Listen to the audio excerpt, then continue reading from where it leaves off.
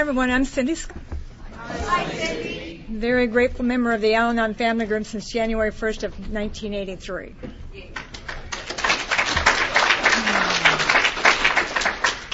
And I'd like to thank you all for inviting me here tonight, especially Alcoholics Anonymous. Thank you for including Al-Anon as part of your program. I just don't want to ever take this for granted. To be asked to come and share what this program has done for me. It's such a blessing in my life and those people in my family, and I am surrounded by friends, and my life could never be better. I never dreamed it could be this good. And of course, it wasn't always that way, and so we get to share in a general way what happened, or what it used to be like, what happened, and what it's like now. And so, I always feel like that in these meetings, they let the Al-Anon speak first, and I think that the alcoholic should speak first because, I don't know about you, but my husband's very funny. He makes me laugh. We had a good time. That's, of course, why I was drawn to him. And, the alcoholic gets people just kind of loosened up, and they're kind of like laughing and having a good time, and then I can slip in and then tell you how it really was. But, he is so goofy. We pulled into the gas station. He says, don't tell them. But it's funny. We pulled into the gas station when we got here, and he's cleaning the windows. And I'm not paying a whole lot of attention. All of a sudden I look at him, and he's making these really weird faces at me. And, he's a pretty mature man if you look at him. It's like you would think he'd be grown up by now. But that's what I love about him. And alcoholics are like that for me. They're fun. Heck, whenever you go to meetings, you hear the most laughter coming out of the AA meetings. And early on, before I really began to enjoy Al-Anon meetings, this is when I didn't really want to come, I would be jealous because I would hear them laughing over there and having a really good time, and it seemed to me that I was missing out on something. But, today, the neat thing about it is that today the alcoholics sometimes complain because they say we're having too much fun, we're laughing too loud. So what that tells me, I believe, is that that's the sound of recovery. I think that laughter is the sound of recovery. And anyway, when I met him, I was very, very young. I have never known what it's like not to be in alcoholism. My mom had me she was not married to my dad because he was already married, and so she found herself another alcoholic, and they got together and they had a few more kids. And so, I've always grown up not knowing, but I was right smack dab in the middle of alcoholism. And it's kind of like, I guess, alcoholism for me, the family disease, is sort of like two fish swimming in the ocean. And the one fish says to the other one, what's water? And that's sort of what it was like for me. It's like, I don't know what's going on. Now, I do know that I'm very, very scared of my stepdad. He drank, and when he drank, he got violent. I knew that I didn't make friends easily. I felt like a social misfit. I didn't feel comfortable in my own skin. A lot of the things that I hear alcoholics talk about, I can identify with those feelings. I was not very comfortable with myself. And, I think today I understand that what I was going through is pretty much what everybody goes through, but not everybody has the same it doesn't come to them the same way. I think everybody has to find their own spiritual principles. I believe that's what it is. It's been said there is a God-shaped hole inside of us, and that we have been trying to fill it with all kinds of things. And it wasn't until I found God, which I found in these rooms and through the 12 steps of Al-Anon and sponsorship. And, I love your theme, we give this away. When we come here, we are freely given. People were there for me, and today that's what I get to do. I get to work with others, and who knew that it was going to be such joy? It's the high point of my life today. But anyway, we're going along, and alcoholism is progressing, as it does. It gets worse and it gets worse. And my mom and my stepdad have these violent arguments in which You know, he beats her up, and the police come, and you know the scenario. I mean, some of us have it worse than others, but it doesn't matter. It's still a very, very lonely, painful, embarrassing place to be. And you know, we lose all hope. We don't have good feelings. It's no fun. And so way back, I can see that God entered into my life. Way back there when I was 8 years old, and things got pretty rough at home, and my mom's sister, we were living, my stepdad was a construction worker, so we moved. I went to about 4 or 5 schools a year. And one day, my mom was there, and my stepdad was working, and all of a sudden my aunt comes in, and we've got everything packed up in a flash, and we're loaded up, and we're moving. And here we are, we end up in Billings, Montana. Well, the reason I say that God works way, way back is I didn't know He was setting me up to meet this wonderful, wonderful man over here. It was just, I mean to tell you, I was just head over heels with this guy. The way this worked is my mom's got 4 kids. She enters into this town. She has no education, so she starts working at night in the bars, and I get to be the mother. I'm the oldest one, so I take care of the kids. Well, there's 2 sides to that. You know, not only am I taking care of the kids, I'm pretty much running around doing what I want to do. And one night, a girlfriend of mine said there's a live band down at the YWCA. And so she says, we got to go check this out. And I had never seen a live band before. And so I snuck out and went down to that YWCA, and there he was. He was playing bass guitar. And I'm telling you, he was good looking. He had these blue eyes under a black light, and he had this long hair, and that was in the 60s. He looked like John Lennon, and he was playing that guitar, and I mean, it's like, that's it. This is my man. And I mean, I am 12 years old. Now, I meet him later by, again, a freak deal, but I still think that God really, really wanted us to be together. The next day I ran into him downtown. His band was there, and somehow I got talking to him, and we ended up, I got in the car, and you know, from there on out, we were always together. And I had told him I lied when alcoholics talk about being a liar.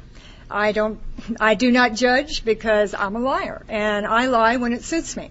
I told him that I was 17, going to be 18, and I looked older. I mean, I wore the makeup, I had the eyeliner, and you know, I wasn't a kid, and that's kind of one of the things that happens in alcoholism. You have to grow up quickly, and so I was just looking for. I was looking for happiness, you know. I was looking for a purpose. I was looking for something, and this looked pretty good. And so I told him that after some time, when I felt like, you know, I'd waited long enough that he wasn't going to run off and leave me, I told him the truth. And I said, you know, when I told you I was 17, going to be 18, well, really, I was 12, and now I'm 13. He didn't laugh like that. He did not think that was funny at all. Didn't even believe me. So I said, well, I'm going to take you home, and I'm going to let you ask my mom, because she'll tell you the truth. And so I took him home, and my mom met him, and of course, my mom fell in love with him. Why not? You know, she loves alcoholics, and she loved him right from the get-go. She just thought he was the most charming, polite, I mean, he was just great. And he was, you know, he was very polite. He was raised, his mother and dad were from Texas, and he had this southern type of politeness, and, you know, people just, they act better than what's really going on. I learned that from them. And anyway, so he talked to my mom a little bit, and when he found out it was the truth, he left. And he said, see ya, and I thought, oh, great, I'm never going to see him again. And I didn't for about 5 days. And then one night, as I'm babysitting, he knew my babysitting spots, and lo and behold, he knocked on the door, and there he was, and he's been by my side ever since. So it's been quite a journey. But, you know, my mom has these 4 kids, and we wanted to get married. We were so in love. It's just, you know, I cannot tell you. I was more like obsessed. But didn't matter. I don't know. All I know is this guy makes me feel good. And this guy doesn't seem to drink. So he's nothing like my alcoholic father. And I think that I have found happiness at last. Little do I know that alcoholism takes many forms. And he was an alcoholic, all right, but he was one of those nice, happy ones. And when he drank, he just was good-natured. And so it was fun. And it was in the 60s, too. And so, a lot of it was covered up because they would do a little pot or whatever now and then. And so I didn't have a clue. I mean, I had absolutely no clue. I just thought he was a very easygoing, good-natured, loving kind of guy. And he really, really made me feel good. And so when we decided, of course, it was always taken for granted we were going to get married. And I asked my mom, can we, in Montana, you could at that time. I don't even know what the laws are today. But not that it matters. Most people today are not looking. I mean, it's just different. The times are different. And back then, I wasn't looking to go out and get a career and make something of myself. I was just looking for him to take care of me. And that, that fits in really good with Al-Anonism, because that's what I discovered after I came here, that's the kind of thing that I do. I want to be taken care of. I don't want to be responsible for myself. I don't want to take care of myself. I want you to do it for me. And anyway, so we were able to get married. If your parents signed consent, then you can get married at the age of 16. And so you have to you go down to the courthouse and you get a license. It's got to be 5 days before the actual wedding, or the actual wedding date. So we went down 5 days, or on my 16th birthday, and then 5 days after we were married. And it was just, it's like, this is great. This is great. I can now live, I am going to have the life I've always wanted. And at that time, he was not, he was in a band, and because he got married, he decided he should be responsible. So he went back out. He'd come from a ranch. And, going from a country ranch to a hippie, that didn't make his dad happy at all. So him and his dad didn't have a very good relationship, but when he decided to get married, he did go back and ask to have his job back, because he knew he was going to have to support a wife and someday a family. And so he went back out and he did that. So he's left the band. Now he's working back out on the ranch, and this is not fun. And back out on the ranch is very, very dry. There's nothing out there. So I'm still going to school. I'm a junior in high school. And because his sister one day made a bad mistake, she told me that statistics say that I would never complete high school, because back then, there weren't any married people going to school. And, of course, I had to prove her wrong, and so I continued on to school and eventually graduated. But, we would go for months where he didn't have anything to drink. And I didn't know about alcoholism. I don't know that dry alcoholics are of the worst kind. He was getting worse and worse, and I'm thinking, what is wrong? What am I not doing right? Why? What happened to the happiness? This was all supposed to be different. It was going to work out.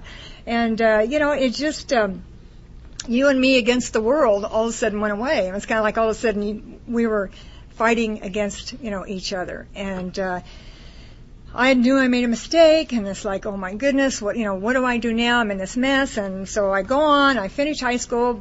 Our alcoholism is progressing. We're fighting more and more. I'm trying everything there is to make everything okay. I'm doing everything that I think that he wants. I'm trying to be a better cook. I'm trying to be a better wife. I'm trying to, just whatever it is he wants, I'm trying to do, just simply because I want this to be okay.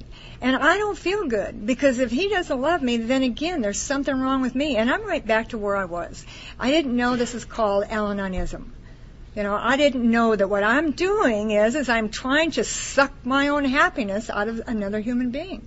No wonder alcoholism is a family disease, because an alcoholic needs alcohol to be complete.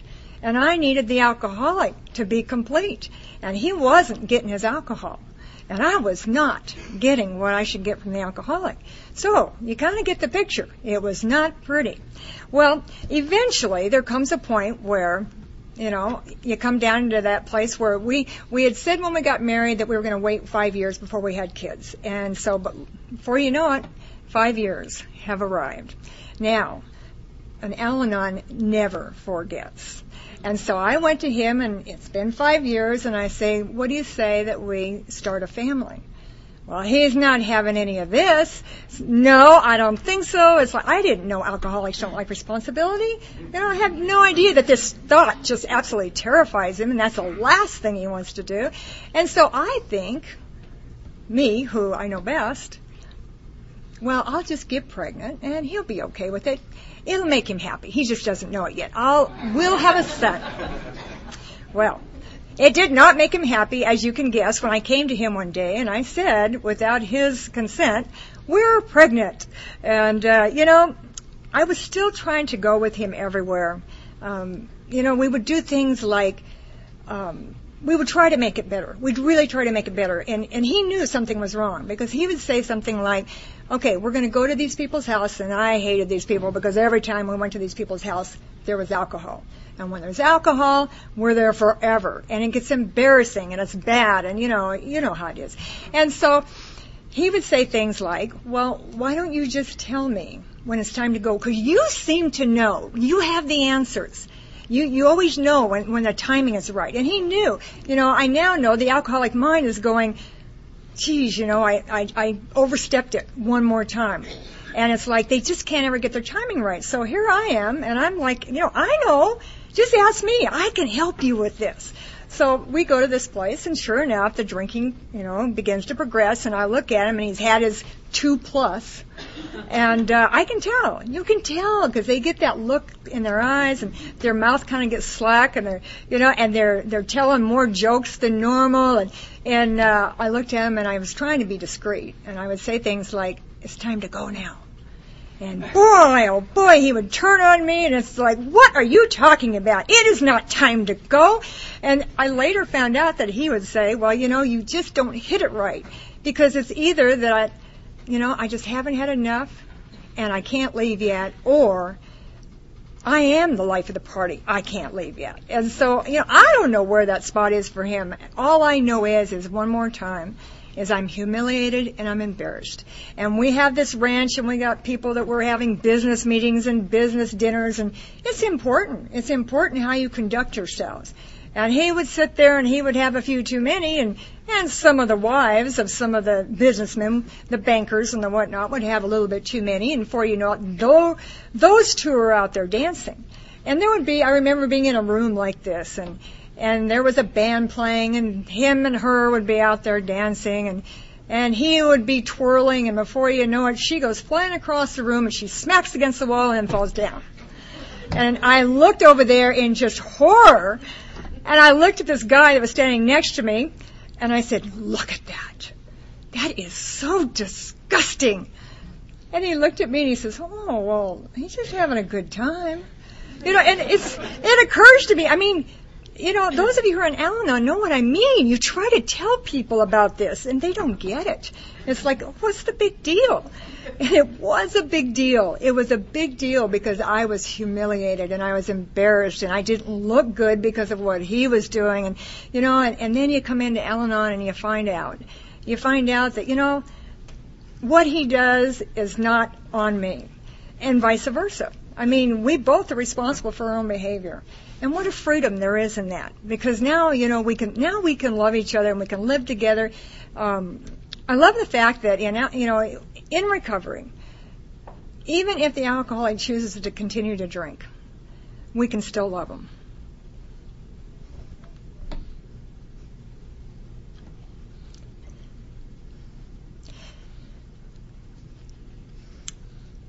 There's no place else you can go that you have that freedom. Because other people say, what's wrong with you? I heard it plenty. You need to leave. I wouldn't put up with that. Why do you stay? And then, the other thing is after I got into Al-Anon, I found out, he didn't need to put up with me. Why did he stay? I was awful. And I love it in our meeting when new people come in. Because at first they come in and they're just so mad. They're so mad at what has happened to them and what has been done to them. And, and they sit there, and then after a few meetings, it's kind of like their face takes on this, Oh my God. We are sick. We do terrible things. I treated his friends so bad. It's no wonder. I didn't know why they didn't like me. They would come to the door. I remember one in particular that in fact, it's the guy that 12-stepped him.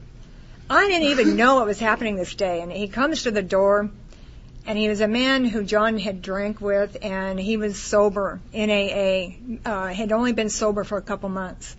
And he'd come out to just visit with him. And he came to the door, and I took one look at him, and I just literally turned my back on him and walked into the house. I left the door open so he could come in or go out. I didn't care what he did. And the man had to come in and find him for himself, which wasn't too hard because he knew our house pretty well, and there was a bar right downstairs, so he knew where to find him. But, I was so rude. I was just, I look back at that, and there's no excuse for that. There's no excuse for that kind of behavior. And yet, I was so full of hatred, bitterness, and resentment that I took it out on everybody. And when the alcoholic was even ready to get sober, I could have cared less. But we're just trying to find our way in this family disease, and here I am, and I'm thinking, okay, I'm going to produce this son, and everything's going to be great. That's going to make him happy. He's not going to have to drink anymore. But guess what? We had this baby, and first off, she was a girl instead of a boy. But I'm telling you, that was one of the moments in my life. There are certain moments in your life that you never ever forget.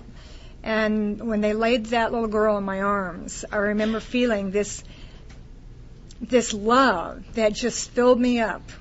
And I think it's love that, that I had all along, but I had nowhere to go with it. And finally I had this little girl, and she seemed so innocent, and, there had been no pain involved. She had not hurt me. She was she was mine. And I just poured everything into her. Later on, probably after she was about a year old, couldn't figure out why. She was a difficult child.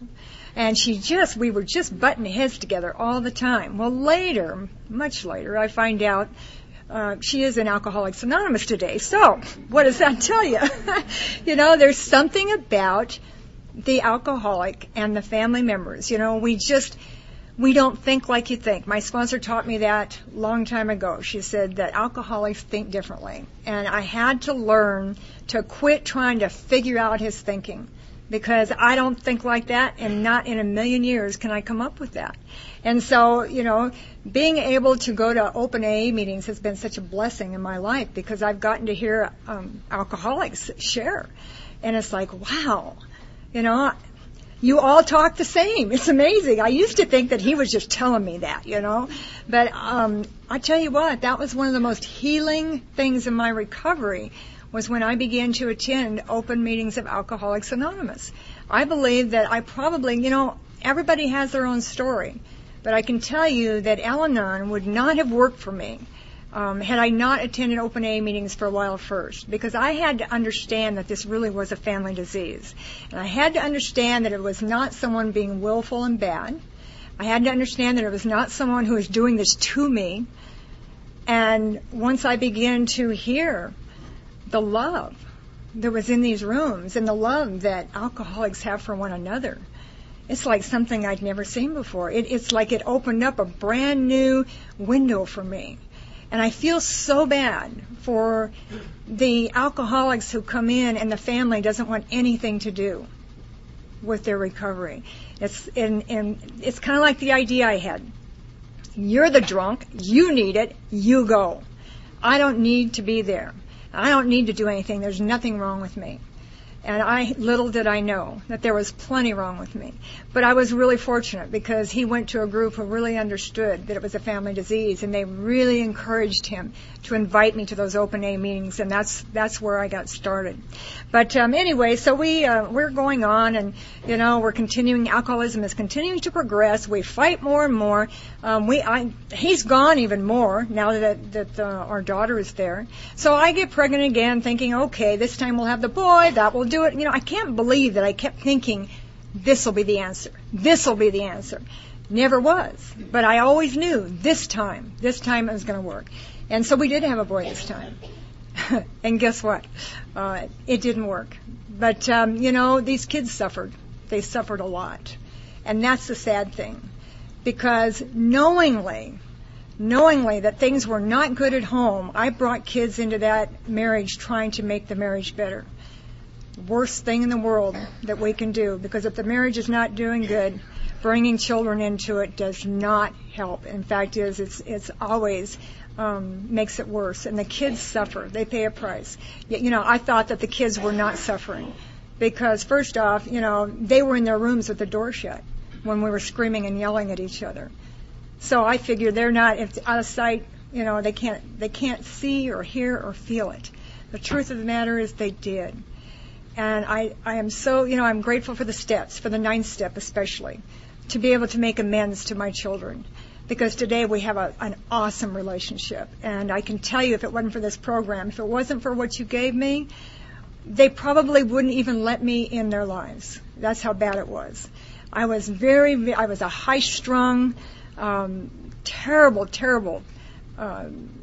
pre-Al-Anon. I was the type that needed everything perfect. They needed to get dressed, sit on the couch, don't make messes. If you spill your milk, that is not an accident. You were horsing around, and had you not been horsing around, it wouldn't have happened. What's wrong with you? Why can't you behave? And I was horrible to my kids. I think back on that, and I just didn't know any better. And I was in alcoholism. I was surrounded by alcoholism all my life. I never knew.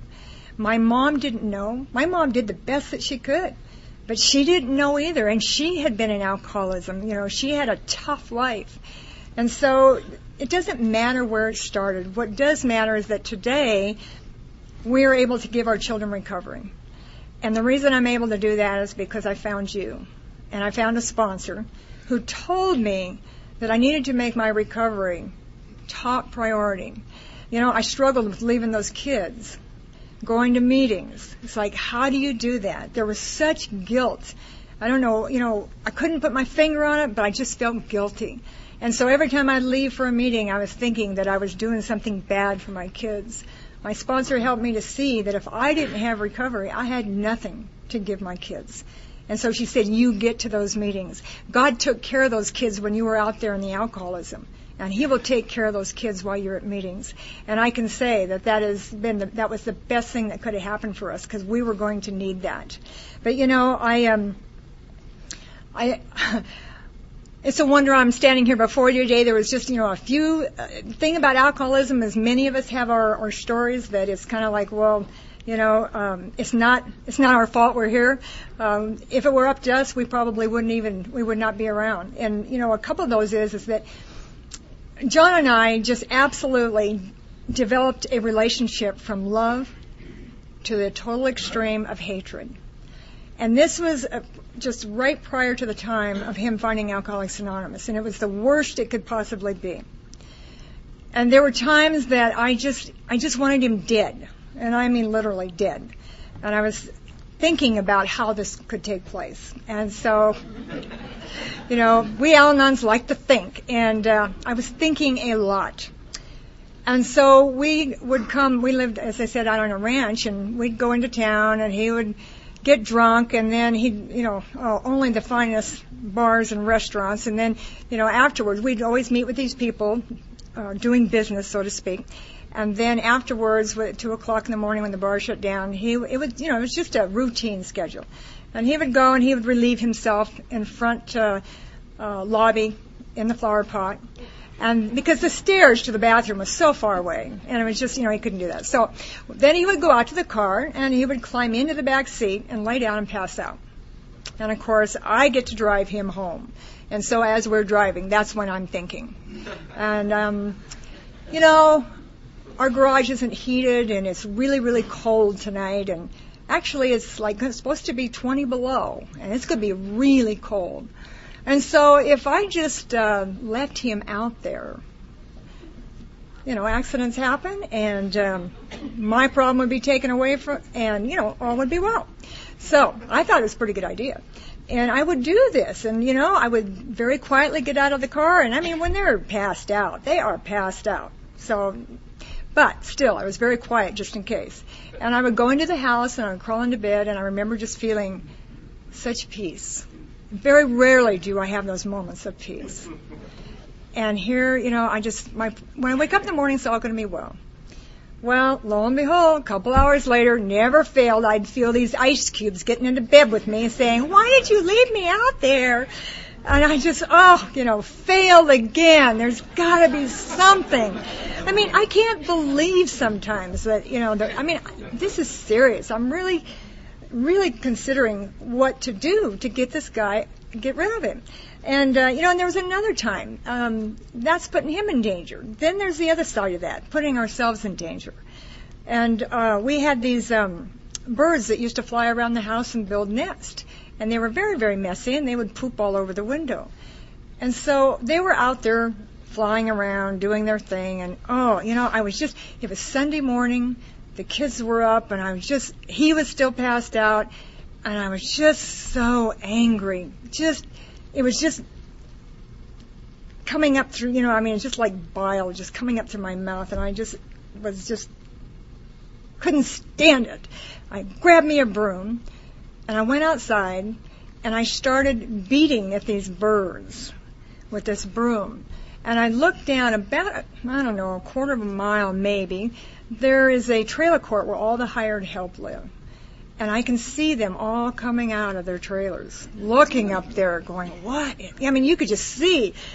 Obviously something's wrong. They're all out of their trailers looking, and I don't care, and I'm screaming and yelling. And then I see something else out of the corner of my eye. I see him standing there. And he's got a shotgun.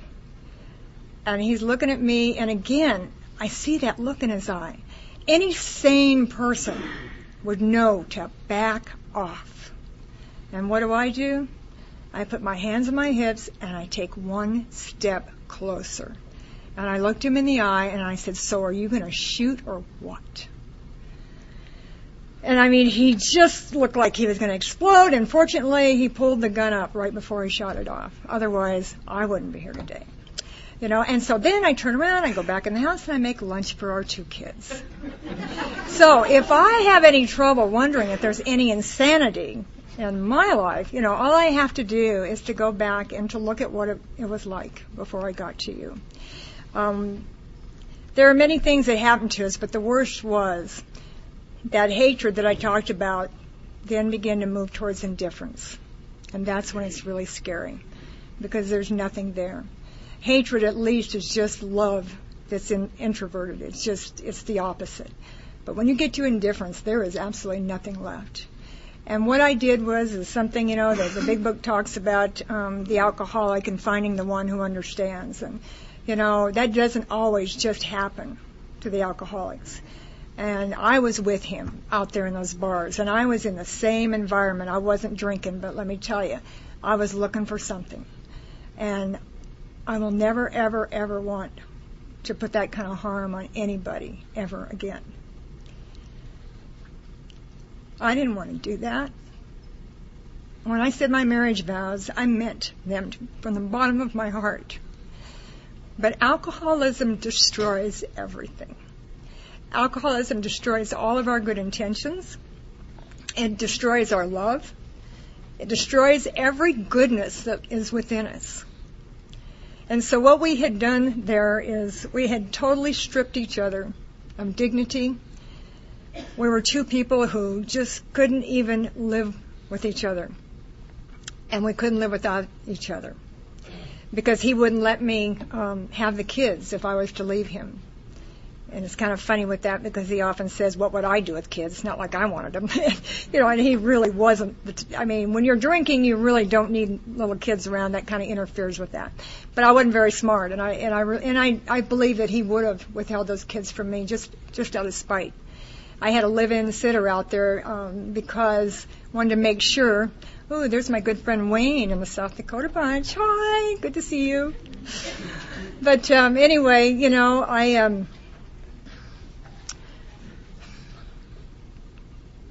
I just know that our kids paid a price for this, and, we had nothing when we came to you. Nothing. And so now here's the good news.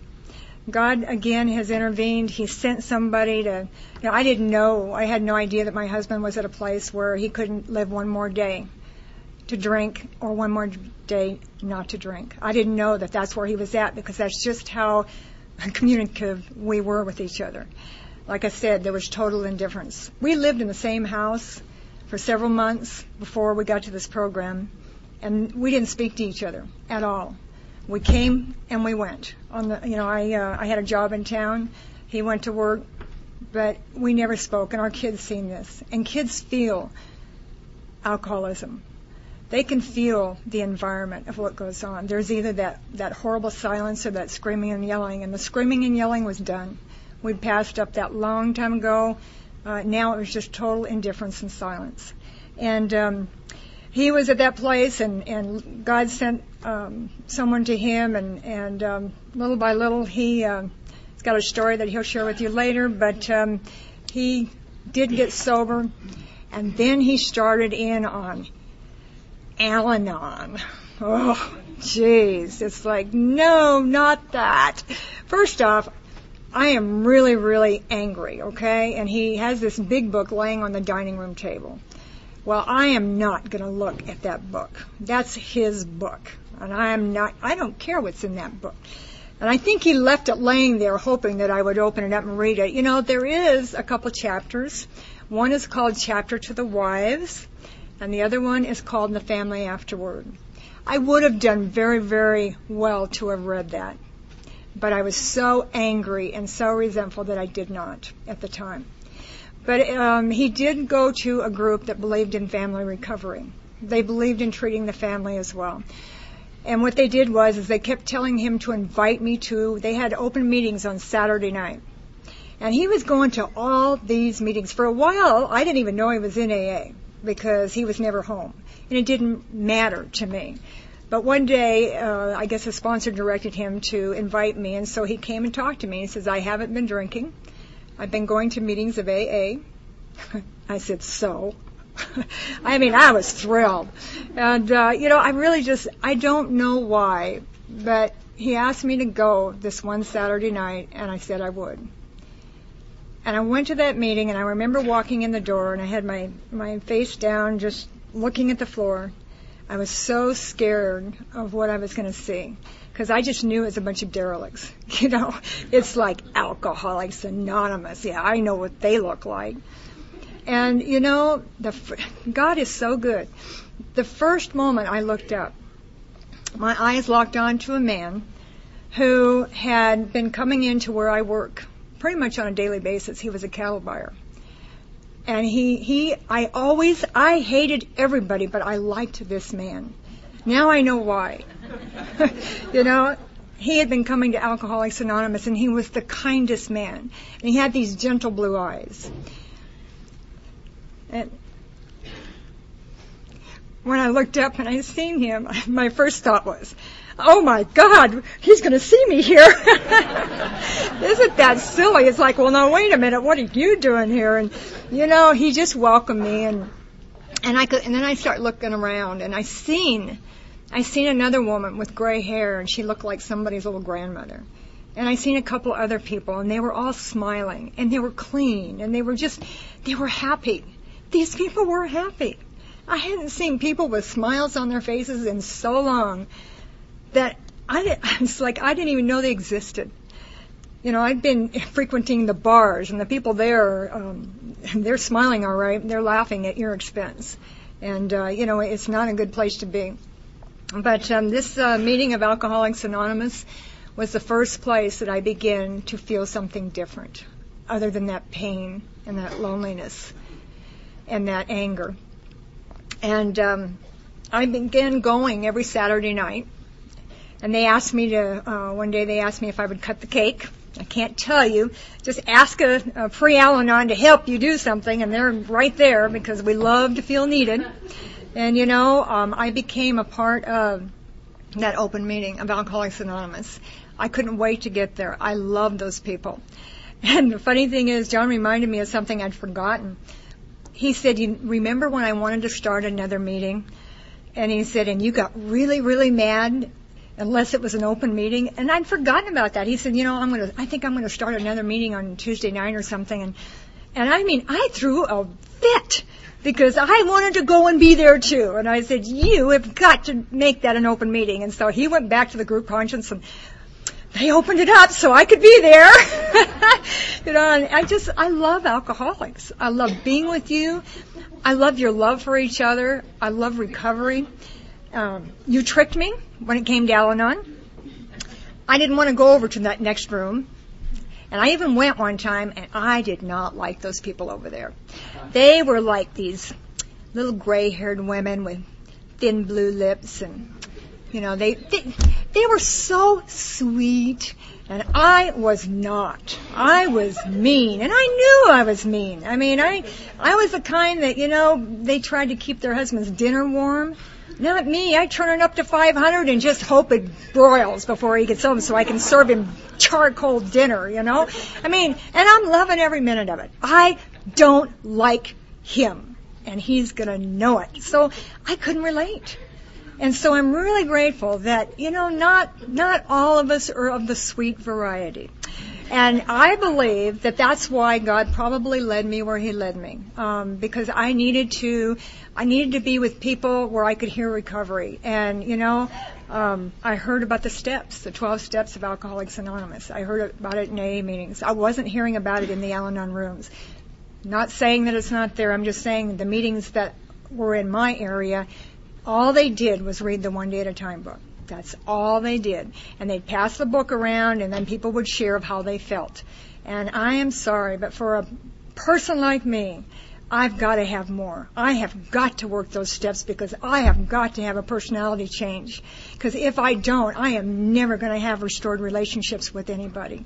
And so, that's my story, and I can't change that. And again, God has his ways. There was some alcoholic who came in with his wife, and one of the guys, the long-timers, came to me and said, Chris over here needs someone to take her to an Al-Anon meeting. Do you suppose you could take her? Of course. Well, I gathered up this little Chris, and I took her to 5 meetings in that week, and I'm this meeting here and that meeting there, and I'm just so busy taking her to meetings. And I don't know. I can't tell you when it happened, but all of a sudden I'm realizing she's not there anymore. But I am. So, it doesn't matter what your motive is.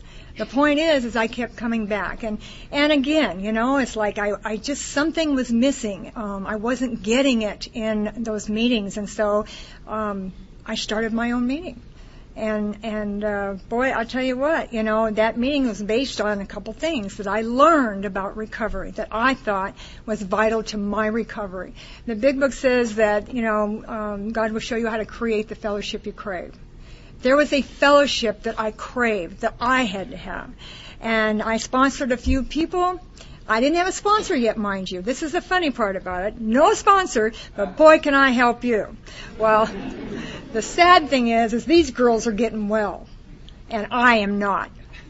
Now, I wonder why that is. Because, they were simply doing what I told them to do. And what I told them to do is what I heard from AA. It's like, well, let's see. This is what they do. And so, there came a point, 5 years finally, and I realized that if I'm going to grow here, I'm going to have to do what everybody else has had to do. I am going to have to find a sponsor. And I think when the student is ready, the teacher appears. And so, lo and behold, went to a conference, the very first conference that John and I had ever been to, even though I've been going to meetings for several years. And it was one where there was Clancy was speaking, and we had all heard about him. It's like, oh man, we got to go hear this guy. So we drove clear across the state to go to this conference. And it was at that conference that I seen somebody, at the time it was not CDs, it was tapes, and they had all these tapes laid out there, and I seen Al-Anon 12-step study. And I am so excited because I had no idea that Al-Anon's worked as 12 steps. I just hadn't heard it before. And so I went up, again, I love this. God is so much involved. And I picked up this set of 12 step study tapes by this Al-Anon speaker, and I went to buy it. And at that time it was Dick at the table. And I did not know him at all. Today he's my husband's sponsor. How cool is that? But anyway, he asked me, do you know this person? I said, no. And he swapped tapes on me. He put that one back. He gave me another one. And that is the sponsor I have today. And I have had for the last 22 years. She is absolutely the right woman for me. Because she is like way, way bigger than I am. She's tall. She's very demanding. She does not take any lip. And I tell you what, I fear for my life with her. And that is good for me. And I have to say at the same time, it's not that I also at the same extreme know how much she loves me. I know that she loves me enough to want the very best for me. And when she tells me actions to take, there are only actions in this program. She has never asked me to do anything that has brought about bad results. So sponsorship has been a very, very good thing for me today. And today, I sponsor a lot of gals. I was just up to Alaska last weekend. It just, I went and spoke someplace, and one little girl asked me to be her sponsor. And from that, she started a group. And I went up there because they were having their 10th year anniversary at their Al-Anon meeting. And that just touches my heart, Again, that's what your theme is all about. And these people are, they're doing Al-Anon, and families are recovering, and they're happy, and they've got an Al-Anon and AA side by side. And, it is just absolutely awesome, because when I was up there 10 years ago and I was the Al-Anon speaker, there was not even an Al-Anon to introduce me because the Al-Anon was not active there. So, wherever there's a need, God fills that in. And I have come to believe that this isn't about my own happiness. It's, I used to think when he was going to AA meetings, it's like, well, when are you going to stay home so I can have mine? When are we going to be happy? When are you going to be the husband, the father? Somewhere in there, aren't I going to be happy? I didn't know that it's not about me being happy and having stuff or things or any of that. Really, my happiness comes from being of service, for being, I have to know what my purpose is. I have to be useful. They read up here what our fifth tradition, what our purpose is. Is to help families work the 12 steps of Alcoholics Anonymous ourselves. And I am going to tell you, it does not say the 12 steps of Al-Anon. It says the 12 steps of Alcoholics Anonymous, which you will find in the AA book. And you can argue all you want with me. It's not up for debate. That's my experience. And, if something else works for you, I'm saying great. It just wouldn't have worked for me. I needed what I have, and the women I sponsor, they need what they have. My sponsor says every light draws its own bugs.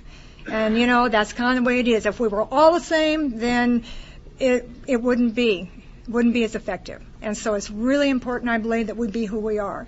And this is who I am. And I love Alcoholics Anonymous. I love the big book. It has done more for my recovery and my family, because, you see, I have a daughter. I have a daughter who is really getting weird. She was 14 years old when she was, 12 when we sent her to Alateen. She got a sponsor, did all that fun stuff, worked the steps with her sponsor, and she just loved the activity. But at 14 years old, we had some things happen, and she finds herself in a meeting of Alcoholics Anonymous. And I am so grateful for the women in Alcoholics Anonymous who sat there and 12-stepped my daughter. Because you did for her what I cannot do. And I can tell you that I cannot help my children. You can. And I can help your kids. It just seems to work that way. But, Alcoholics Anonymous has been helping my daughter. We're going out there next month so that she can celebrate her 20th AA birthday. Yeah, that is, that's from you. And how can I thank you? How can I thank you for that? I've got another son who's a sobriety baby. Well, that little boy, I'll tell you what, he went to Alateen. He went when he was 8 years old, and he went till for the first time. It was kind of interesting how that happened. We have a thing where the men put on a men's retreat, the women put on a women's retreat. It's AA and Al-Anon. And then the guys in the Al-Anon group decided to do something for the women, actually. They held something called Fish Talk. And they gathered up all the kids and took them out fishing for the weekend so that the moms could go have a weekend at the retreat. The most awesome thing.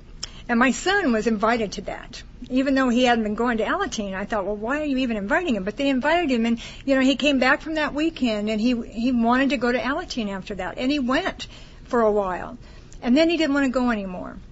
And so I was really disappointed, but, I didn't want him to go and disrupt the group. So if he didn't want to go, I figured he'd tried it, and that was his decision.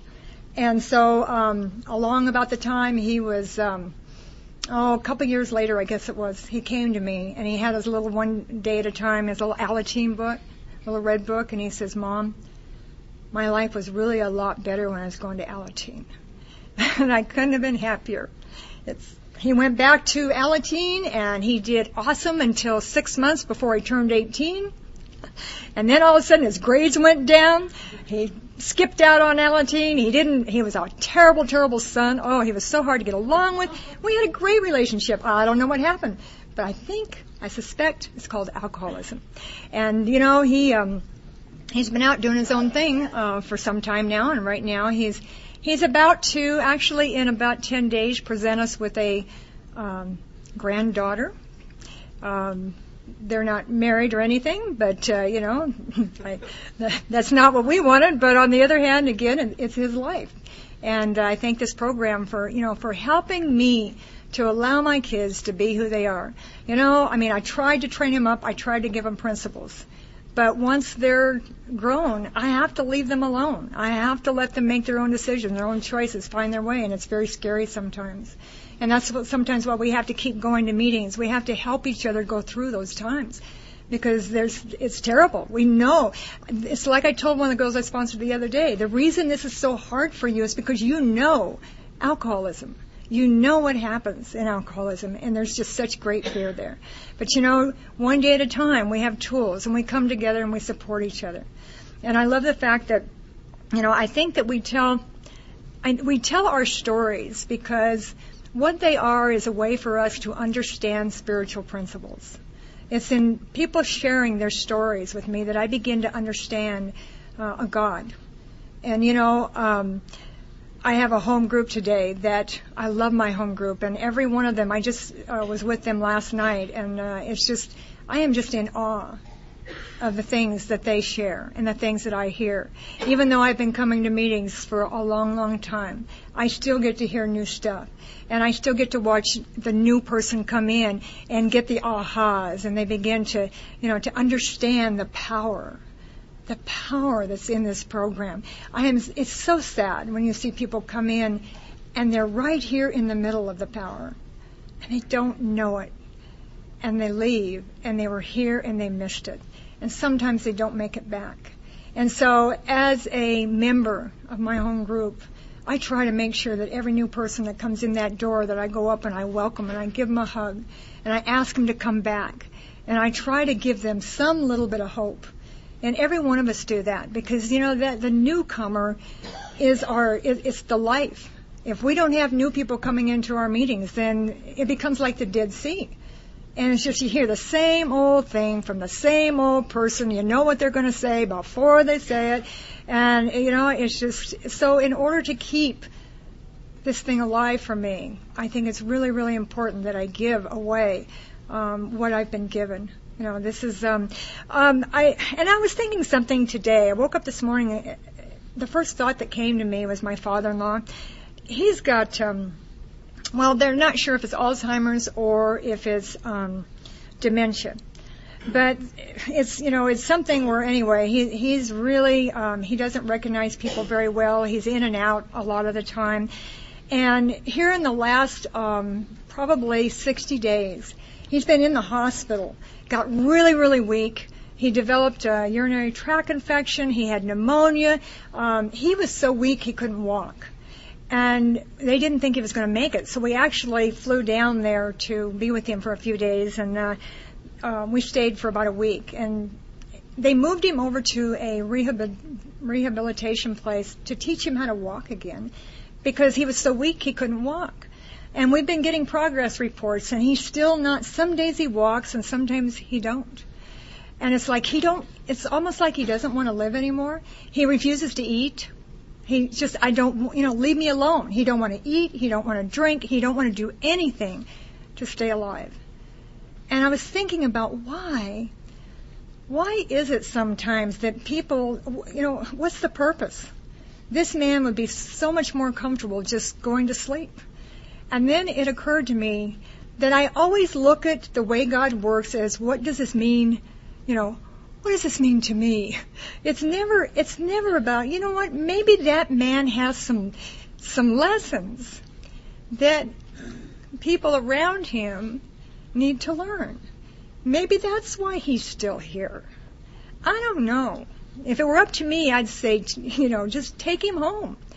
But God does not always make sense to me.